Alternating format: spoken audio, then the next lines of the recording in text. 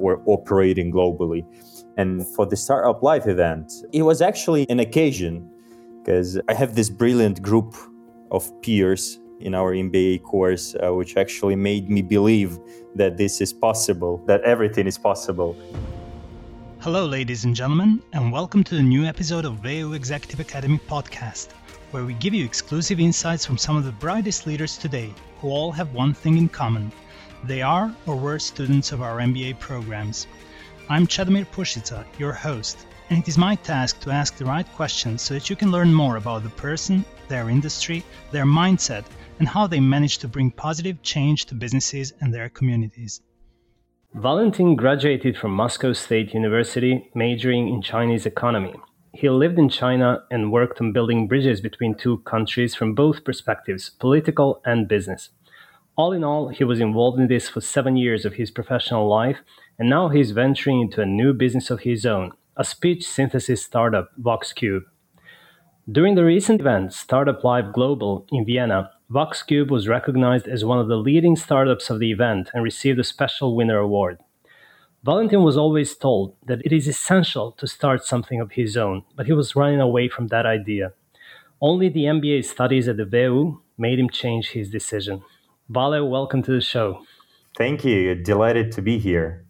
As our listeners might have already guessed from the introduction, we will be talking about entrepreneurship today, at least for the good part of our conversation, but we'll cover other areas as well. First of all, there are two things that I want to congratulate you on. You just married a few days ago, so congratulations. Yes, thank you. Thank you. And welcome to the club. The second set of congratulations goes to you for winning the Special Winner Award. And can you tell us something about the competition itself and how you decided to take part in it?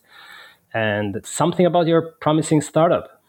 First, about the startup. It is actually a spin-off company from the traditional localization studio of my stepfather. And we, at one point of time, we understood that, there is another way of providing the voiceover services, and this is speech synthesis. When the company, it is called Cyrillica, started developing a software, a speech synthesis software, and then we realized that, we are not that IT-ish guys to be able, at this point of time, to be able to compete with companies with multi-million-dollar investments in the sphere. So we decided to switch our proposition from the SaaS business to service business.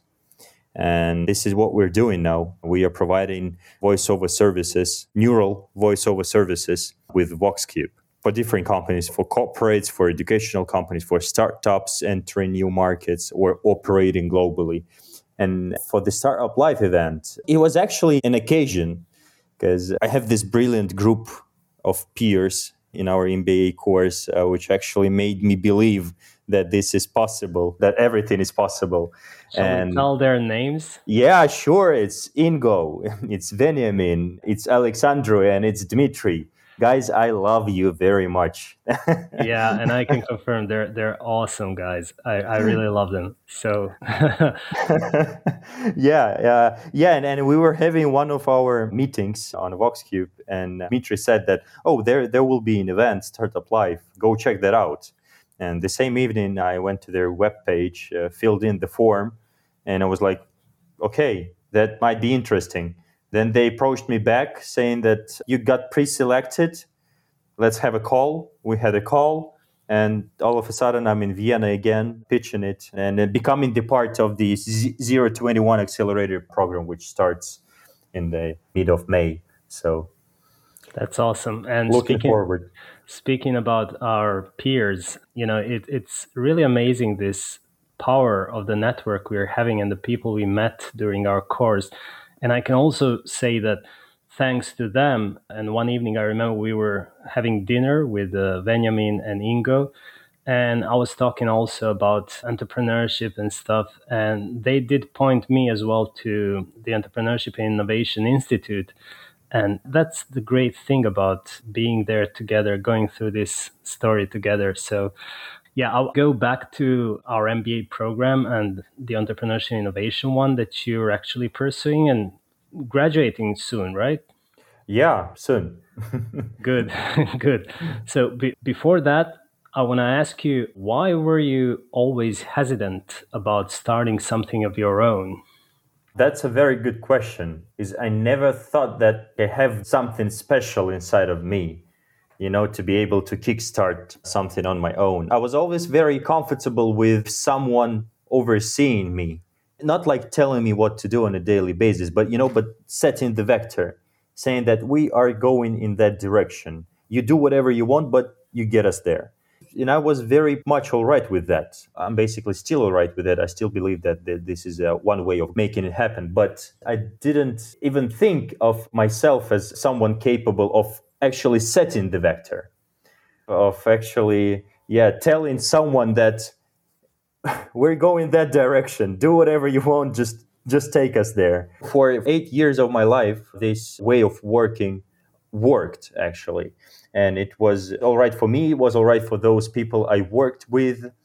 And then during the MBA course, during the specialization, the beginning of our specialization, our great professor, Peter Kynes, he introduced us to a couple of projects, capstone projects, which we were to choose to work through the year. And then he said, well, you can present something of your own. And that was the moment when we only started discussing VoxCube here in Moscow. And I thought, well, why not? Let's try it out. At least I can try and pitch it. What's the worst that might happen? No one will raise their hands to join me. So I pitched it, and then I seen Ingo raised his hand, Dmitry and Veniamin and Alexandra, and I was like, okay, if those guys, they seem to be pretty smart ones. if they think that's viable, then it might be actually viable. And then we start, and then everything rolled out. So that's That's awesome. I just, this MBA course and those guys actually, they made me feel the ground beneath my feet. So they made me feel like I'm standing on a solid ground, at least with what I have already. So I decided that let's try it. That's a good decision. And I remember when you talked about it some time ago, you were having a different business model, as you mentioned. You were thinking about providing it as a service, but software as a service. But now you're moving in a different direction. What changed? Who influenced this change? Or shall we call it like kind of a pivot, even though you haven't even started? Yeah, a pre-pivot or Pre-pivot, something. yeah. Yeah. What happened? Yeah, well, as I briefly told you, if you look at the landscape of speech synthesis companies out there, you will spot a lot of different companies, actually.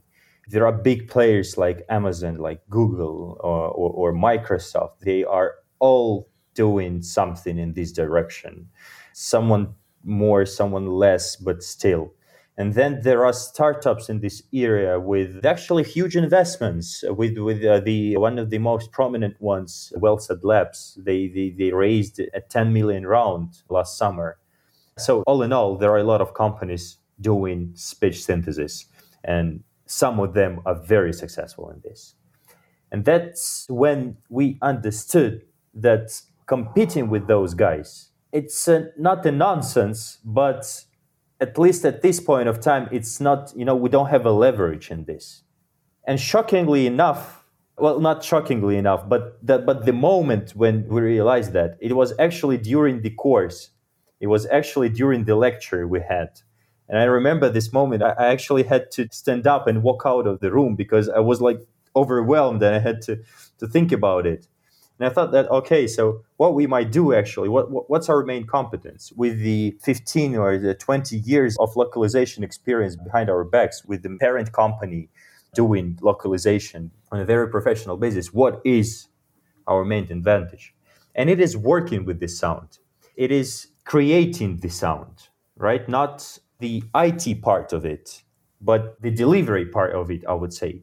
Because, well, with every software there is, in order to create someone human-like, someone very close to a human voice, you need to possess special skills. You need to know the SSML, which is the special data labeling language for speech synthesis. And you need to know your way around digital audio workshops. which are the software used for audio editing. If you do it just bluntly with the software, depending on the software you use, you will receive more or less good quality of the sound. But you will still be able to hear those machine artifacts. You will be still able to distinguish it from the human voice. And what we do is we have our own software, so we create the speech out of the text. So we do the text to speech part, and then we do it with the SSML tags and with everything, and then we fine tune it on the post-production process. So the output audio sounds like the human voice. And that's going too deep in that already. But so you asked when it switched and why it switched. It switched right after we started to think that we are able to ship our software. And right before we shipped it, we understood that we need to change the idea, because the software is not the leverage or the competitive advantage here, but the leveraging of the software is the competitive advantage for us. That's amazing. This is what the courses really provide you with. Some lessons, some lectures that we receive on a certain subject. And it's not only you experiencing it, there are other colleagues who would just tell me, okay, there was this idea that I heard during the course, and I just wandered off in my thoughts and started writing down some things that have completely different area as well, some idea that sparked their thinking process about where they can improve their own company or whatever it is that they're doing. So this is a very, very valuable point in these lessons. So that's an amazing answer. And you said you don't want to go too deeply into the technical details, but I actually think it is a really interesting field. And I would like to ask you, where do you get the human voice from? Do you have a database? I think you once mentioned that you have a database of, let's say, different voices. And how does that actually work? Because sometimes I heard those generated text-to-speech, audio files, which really sound great. I'm really wondering, how does that really work from the technical point of view as well? So basically, from the technical point of view, if you want to create a good quality synthetic voice, so you need to train the model, right? And what do you train it with? The data set consists basically of two parts. And the first part is the actual audio or the actual recording of an actual person. The second part of it is the text, which is being pronounced by this person, labeled in a special way and with all the phonemes, the phonetical part, the phonetical alphabet, marked up or labeled properly.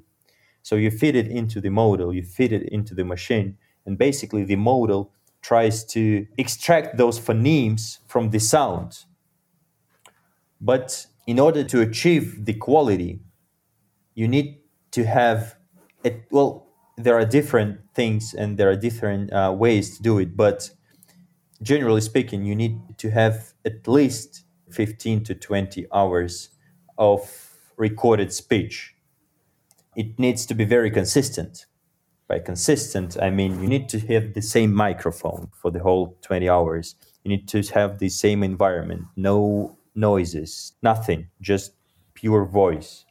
And fortunately enough, that's what the parent company can provide us with, because they have a huge data with this. They have, thousands of hours of voice and thousands of texts synced with those audios.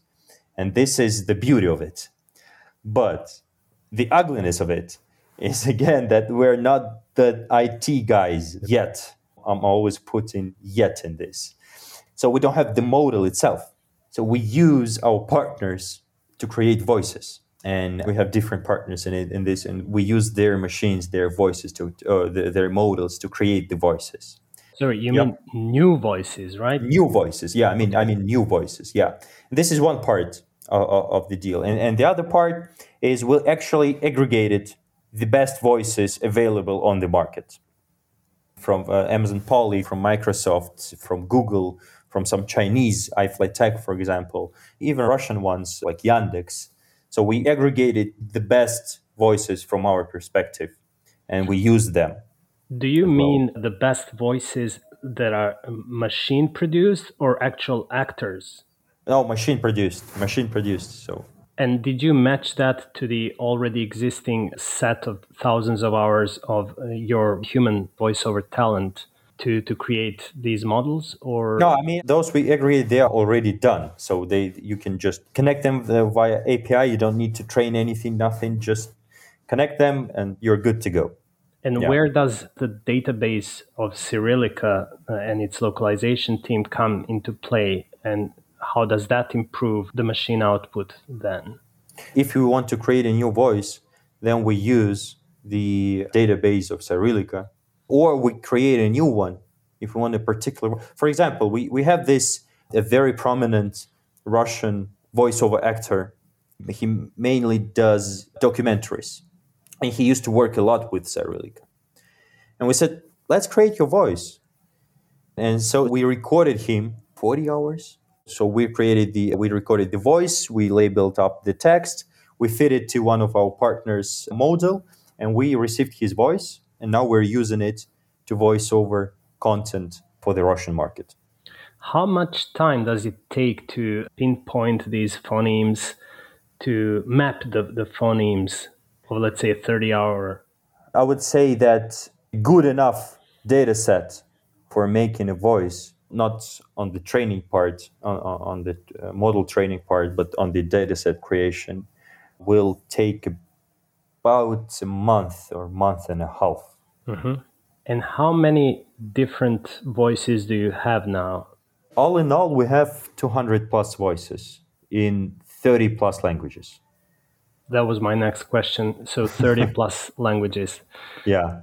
And are you looking for new partners or new voiceover talent, human voiceover talent, other languages, or are you now trying to grow the market in the existing ones?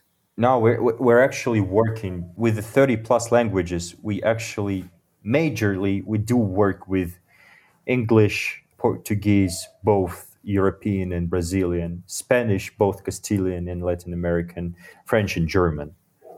So those are the most usable ones. And I don't think we will, in any time soon, we will work towards developing new languages. Yeah. And now you're practically ready. You're on the market. And who are the clients who contact you, and what kind of content do they want you to provide the voiceover for? That's a good question. Are we on the market or are we not? And so we are now doing it with the direct B2B or outbound sales. But the whole idea is to launch the platform that will connect you as a client with a dedicated neural voiceover artist who will take care of your project, of your job. And that's the part we've been working for the last, 6 months or 5 months. And that's the part we've been working inside our MBA group as well. And Ingo, if you are listening to this,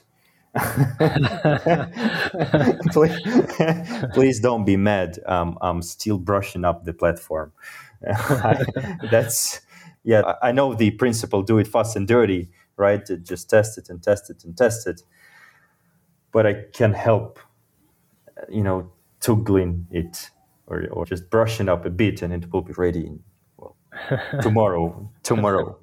Yeah. So yeah, and the whole idea is to switch it from outbound to inbound, basically. So practically the work that you are doing now in-house, practically providing the service, you want other people with that kind of competencies to be providing the service to the client. Basically. And as per the customer segments, right? So there is one more thing to be said about the technology, about the speech synthesis technology. It is limited in terms of mimicking the real human speech.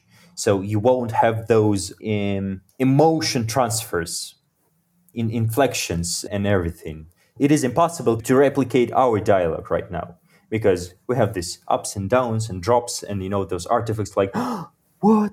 No. And this is impossible to replicate with speech synthesis now at this point of time. So the most suitable content for the speech synthesis is the neutral type of content. And the neutral type of content is educational videos, right? It's training videos or how-tos or some promo materials even. Or those things, like announcements in the subway or in the public places anywhere. And this is what we target. We target two segments, educational and corporate. Yeah, so educational companies with their educational videos entering different markets, different segments, whatever. And with corporates with their internal content. This is how-tos, safety videos, you name it, basically. Mm-hmm. And why would anyone select you or any speech synthesis company instead of going with human artists? In every pitch training sessions I had, they always say that cheaper and faster is not an advantage. You have to do something else. You have to give us something else. But imagine yourself as a company with a global operations distributions, and you have a safety video or a how-to video, and you need to distribute it across 15 locales or 5 in English, in German, in French, in Portuguese, and in Spanish. And you need to do it in 2 weeks because, well, that's not your major task, right? And then you think, okay, so what do I need to do? I need to translate those videos first. So I need an interpreter for Spanish, for Portuguese, for German, and for French. Okay, I can go to the agency.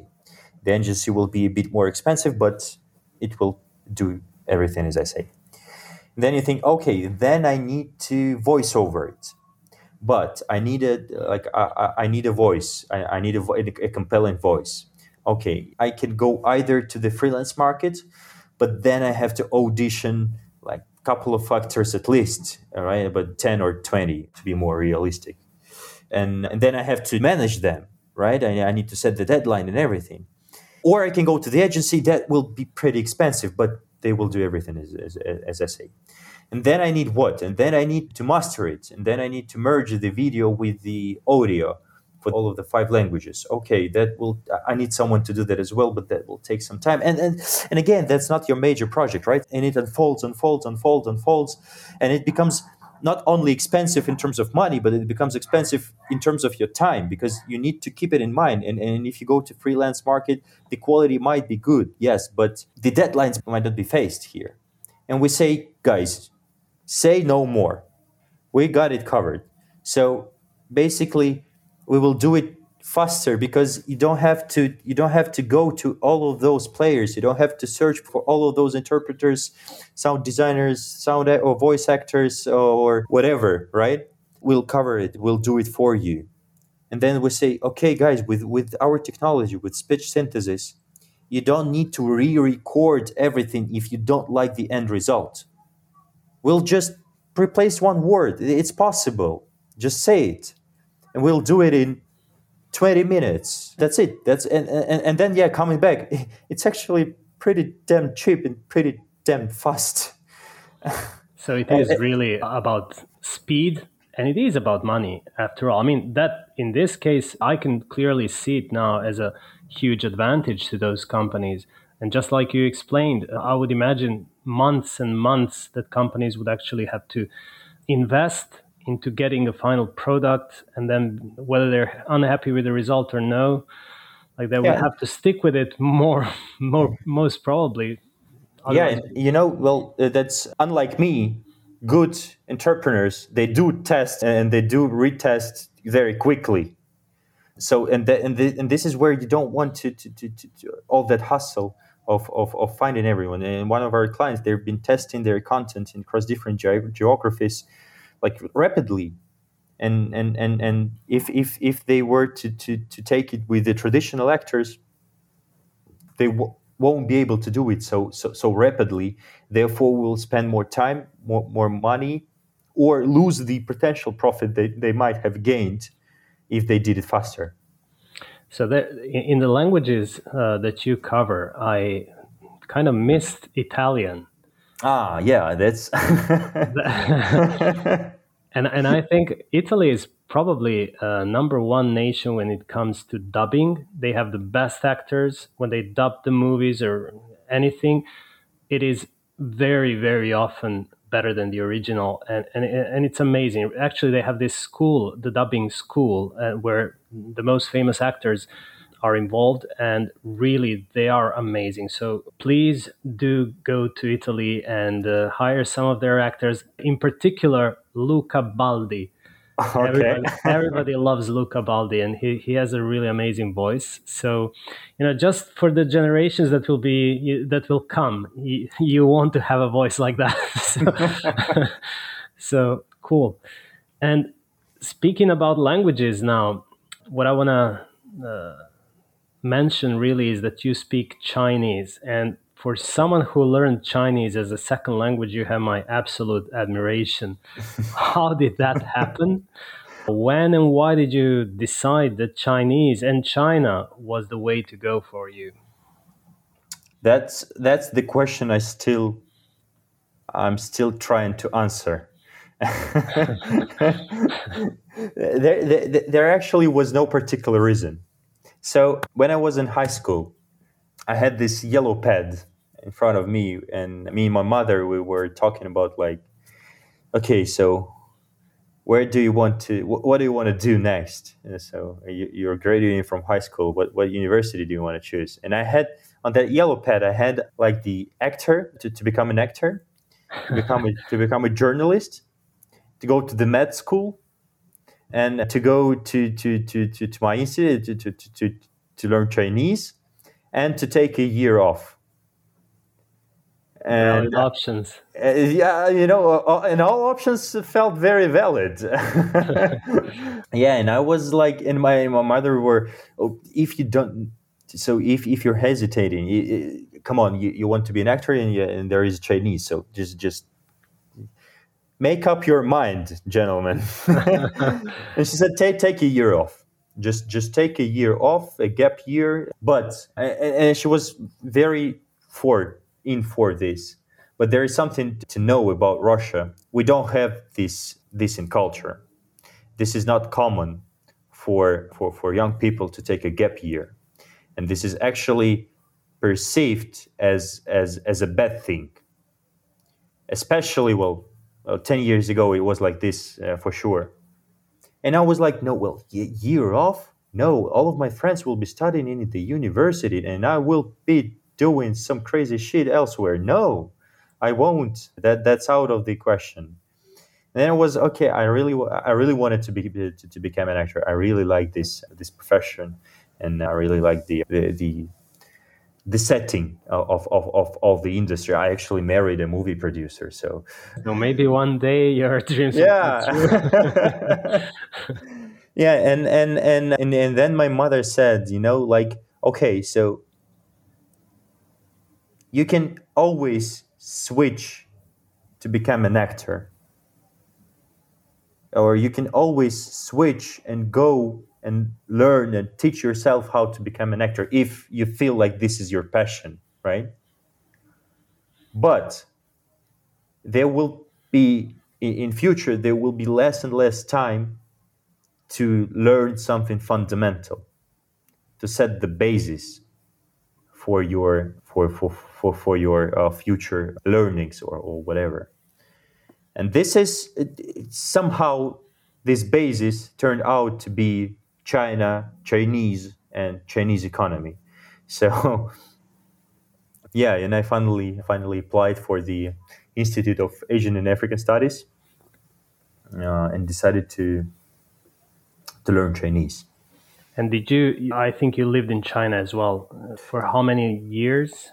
No, it was. It's not years. It's almost a year. I lived in Shanghai, and it's a hell of an experience. Can you tell us something more about it? Yeah, it's a whole different world actually, and it is, I would put it this way. I have a lot of friends and a lot of people I know who work with China and who who develop their careers and who have brilliant careers in this sphere, and they're all doing different stuff. But the one thing they share, the one thing they have in common, is that they absolutely adore China. They adore the culture, and they are very into it. And speaking for myself, not that much. It's not that I don't like it, and it's not that I just not that much into it, because it's a completely different world, and it's completely different traditions and completely different mentality and everything, which is very interesting, which is fascinating. And the history of China, man, that's crazy. And all the processes unfolding right now in China it's mind blowing. But not just that into it. That's why I finally decided to step off that road, because. But what did you do in China? So when I was living there, I was studying there. I had a I had a gap year, ironically enough, in China, in Shanghai, in Fudan University. And then when I came back from China, I actually came back for a winter break, and I received a job. I received a job offer, and the job offer for the Russian-Chinese Committee for Peace, Friendship, and Development. That sounds interesting. That's a tongue breaker, yeah. Or that is a, how's that said? Public diplomacy, a public diplomacy institute, which is building bridges between different spheres of bilateral relations, except for the commercial ones. Okay. It's, connections in sports, exchanges in sports, in culture, in science, everything, but not for the economical stuff. And I've been working there for 4 years. Yeah, for 4 years. It was extremely fun. And we had different projects all over China, China and all over Russia. And we met with Xi Jinping and Putin when they met in Moscow.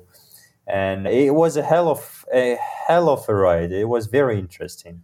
And I've been flying to China for 3 or 4 times a month, back and forth. And one time I even flew to China for 8 hours. So I took a 16 hours flight with an intercharge in Seoul, just to catch an 8-hour meeting in Harbin and go back.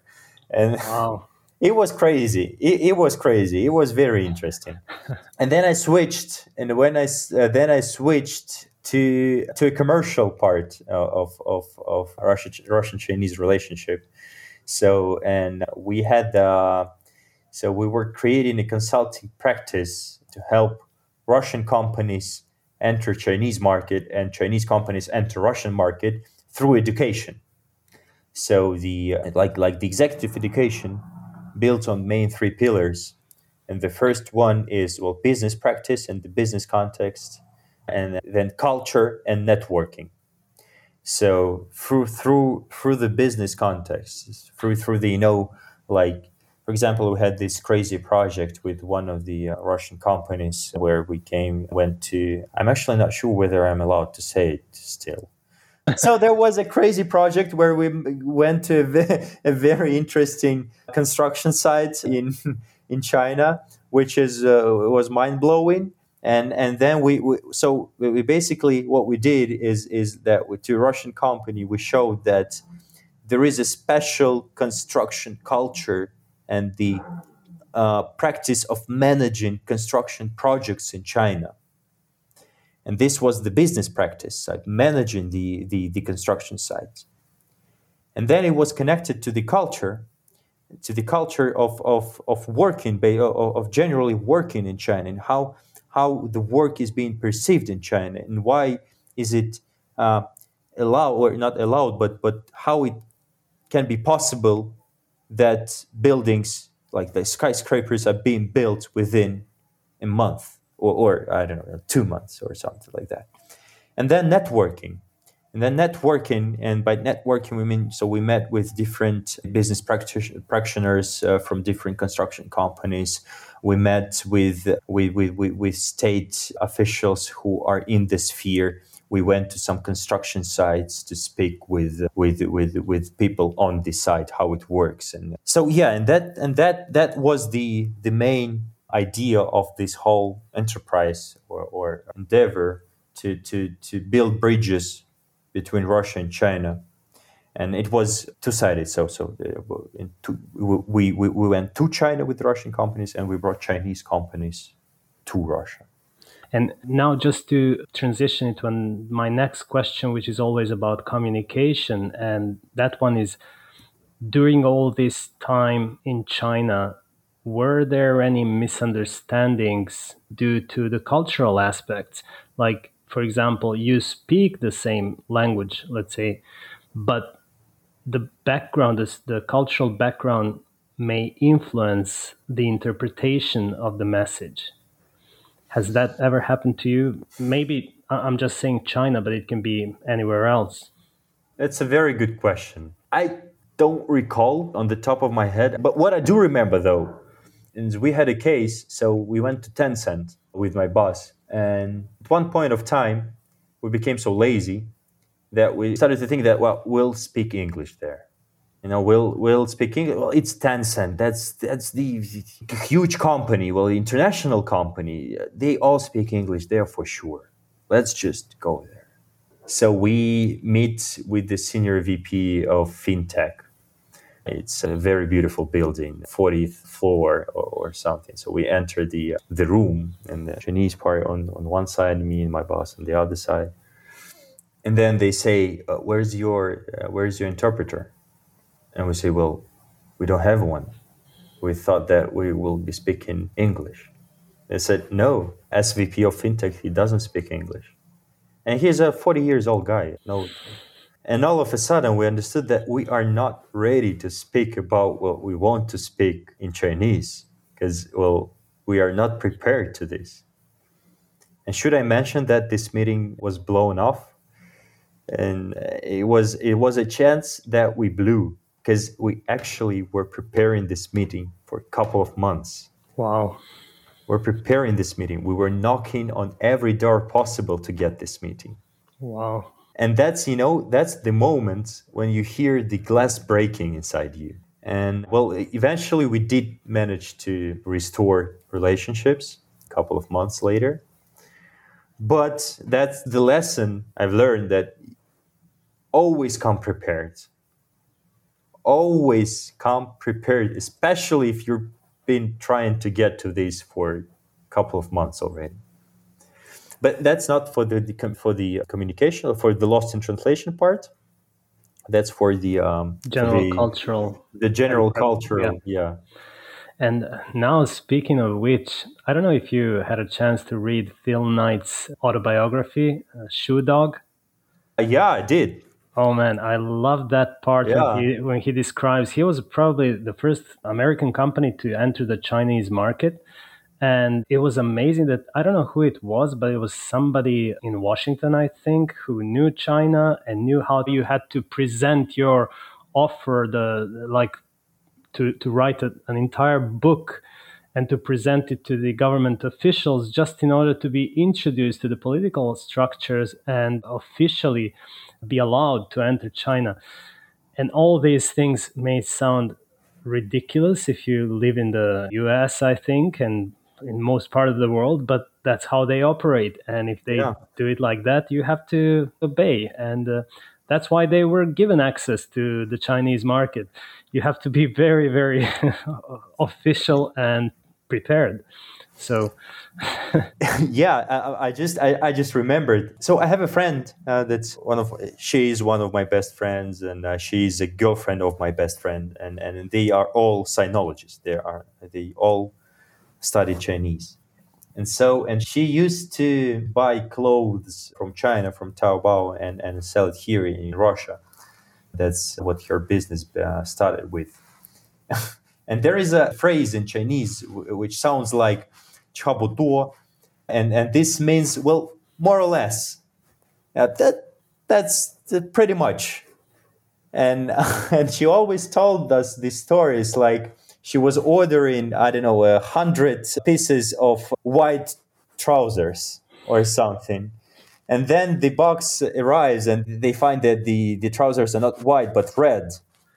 And they text their suppliers like, what the hell? And they said, well, 差不多. Well, yeah, more or less, well, just white, red. Well, what's the big difference? And that's yeah, that's something something which is very, very common to meet in China, which is not, why bother? Jeans. Can you wear it? You can. White, red, what's the difference? Man, come on, just sell it. That's I think one of those things that Phil Knight mentions also in his book when they went to the factories that they were interested in acquiring. If I remember well, they didn't even care about the shoe colors. If one shoe was one color and the other one was another, it was just like totally okay for them. Or even like sometimes I think he mentioned sizes were like, yeah, are they more or less okay, more or less. That describes basically everything, more or less. Wow. So cool. And yeah, it's funny. Now I want to go back to present day. Yeah. We mentioned you're about to graduate from the WU Professional MBA in Entrepreneurship and Innovation. How was your overall experience? And especially, I think this is important for people who are planning to start their journey, their MBA journey, who are probably considering which specialization to choose. How would you say your experience was? What is the most important thing and your biggest takeaway, let's say? I would say that, well, if I am to give an advice to someone thinking or considering to go for an MBA program, I would definitely say go for it. Not for the knowledge, but of course that's the essential part of it, and that's very important. Not for the MBA part, not for the for the MBA trigger or something, but actually for the people you meet there. And this might be a very cheesy thing to say, but actually the people whom I met there and whom I still meeting, the most valuable thing I got from the course. Because and actually it helped me so many times already in my life. For the past 2 years, it proved to be so well. If we're just if you just speaking in terms of payouts, whether the MBA investment had payouts thousands of times already. But that's If we're speaking about the specialization, I have the entrepreneurship and innovation one, and I actually think that I've been talking to different guys, and I think that's the most, if you're considering becoming an entrepreneur or studying something on your own, that's the way to go, because I think it is the most practical one. You just imagine. So for the last 7 months, I've been working on my project, both in my professional life and in my educational life. And that's a huge contribution to the process. Without the efforts that have been put into the educational part of the project, I would still be, years away from where we are now, because it's a very valuable contribution. And the content that we received, again, it makes you think about your venture in a slightly different way. Every new module makes you consider something differently. And it's a very hands-on experience you receive there. So yeah, definitely worth it. Definitely, I would recommend this to anyone who is considering it. And the most important part, the people you meet there, which is amazing, which is just crazy amazing. I have the same thing to say, and if somebody asked me, I would say repeat your words, word for word. It's really people, of course, knowledge. Amazing. And actually, yeah, this one's to you. So I'm actually today I'm living my dream. I always wanted to be a part of a podcast. Wow. This is the first time. No. This is the first time. And then dreams start coming true. And very soon, probably I'm just waiting for some movie where you'll be the lead actor. Yeah. Cool, man. So now from present day, I want you to go back when you were a kid and were like 7 years old or 15 or any formative age that you think is important. When you had to make a decision about your career or life, but you lacked certain information, what was the information you wish you had at a point? Like, really, speaking about 7 years old, they're full of imagination. They think about becoming astronauts or stuff, but they don't know how the world works. What would you, let's say, even 15 or maybe 18, I don't know, like what information was key for you that you wish you had? So 2 parts. First, for the 7-year-old kid, I would say that go big. You want to be a cosmonaut? Just go for it. Just think that way. Don't hesitate. And for the 15-year-old me or 17-year-old me, I would say, I don't care. Just don't bother that much. Just do what you gotta do, and it will lead you. Don't focus your attention so much on that you want to earn money or that you want to be someone. Just live your damn life, and that will do. that would be my question, because I actually remember, and I still have this, focusing so much on, and even depressing so much on this question, like, who am I? What am I doing? What am I going to do? Like, nah, that's not the question you should be asking, actually. The question you should be asking is, what do I do now? How do I make fun now? That's good advice. Yeah, I would definitely tell this to myself. Excellent. Now, if you had, let's say, again, we're switching a little bit, back to business or life. If you had $10,000 or euros to invest into something right now in your business, in a department, or in your personal life or whatever, where would you put that money? Marketing. Straight ahead. Just marketing. 100%. Awesome. I would buy myself an ice cream. But and my team an ice cream, and then go for marketing, like full bonanza. Yeah. Perfect answer. So, Vale, thank you so much for this conversation. It was really so full of insights, and I really appreciate it, really enjoyed it.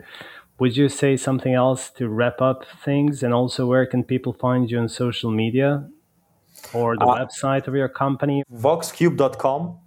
If you need some localization, just ping us. So VOXUBE.com. Perfect. It says we're launching soon, and we are. Yeah, but to wrap it up, thank you very much. Again, just one more dream became true. That's great. Yeah, and I'm very much looking forward to seeing you and to seeing our mutual friends in Vienna. I will be in Vienna starting May 12th and ready to meet everyone. Perfect. So let's meet, guys. You heard it. Cheers, Valentin. All right. Cheers. Thank you. Hello again. Thank you for listening to this episode of VEU Executive Academy podcast, Know How to Inspire. Now, one more thing before you go. Please subscribe to our channel on SoundCloud, Spotify, and iTunes, or check out our website at www.executiveacademy.at/podcast. That is executiveacademy.at/podcast. Last but not least, spread the word, because the more you share knowledge, the more inspiring it gets.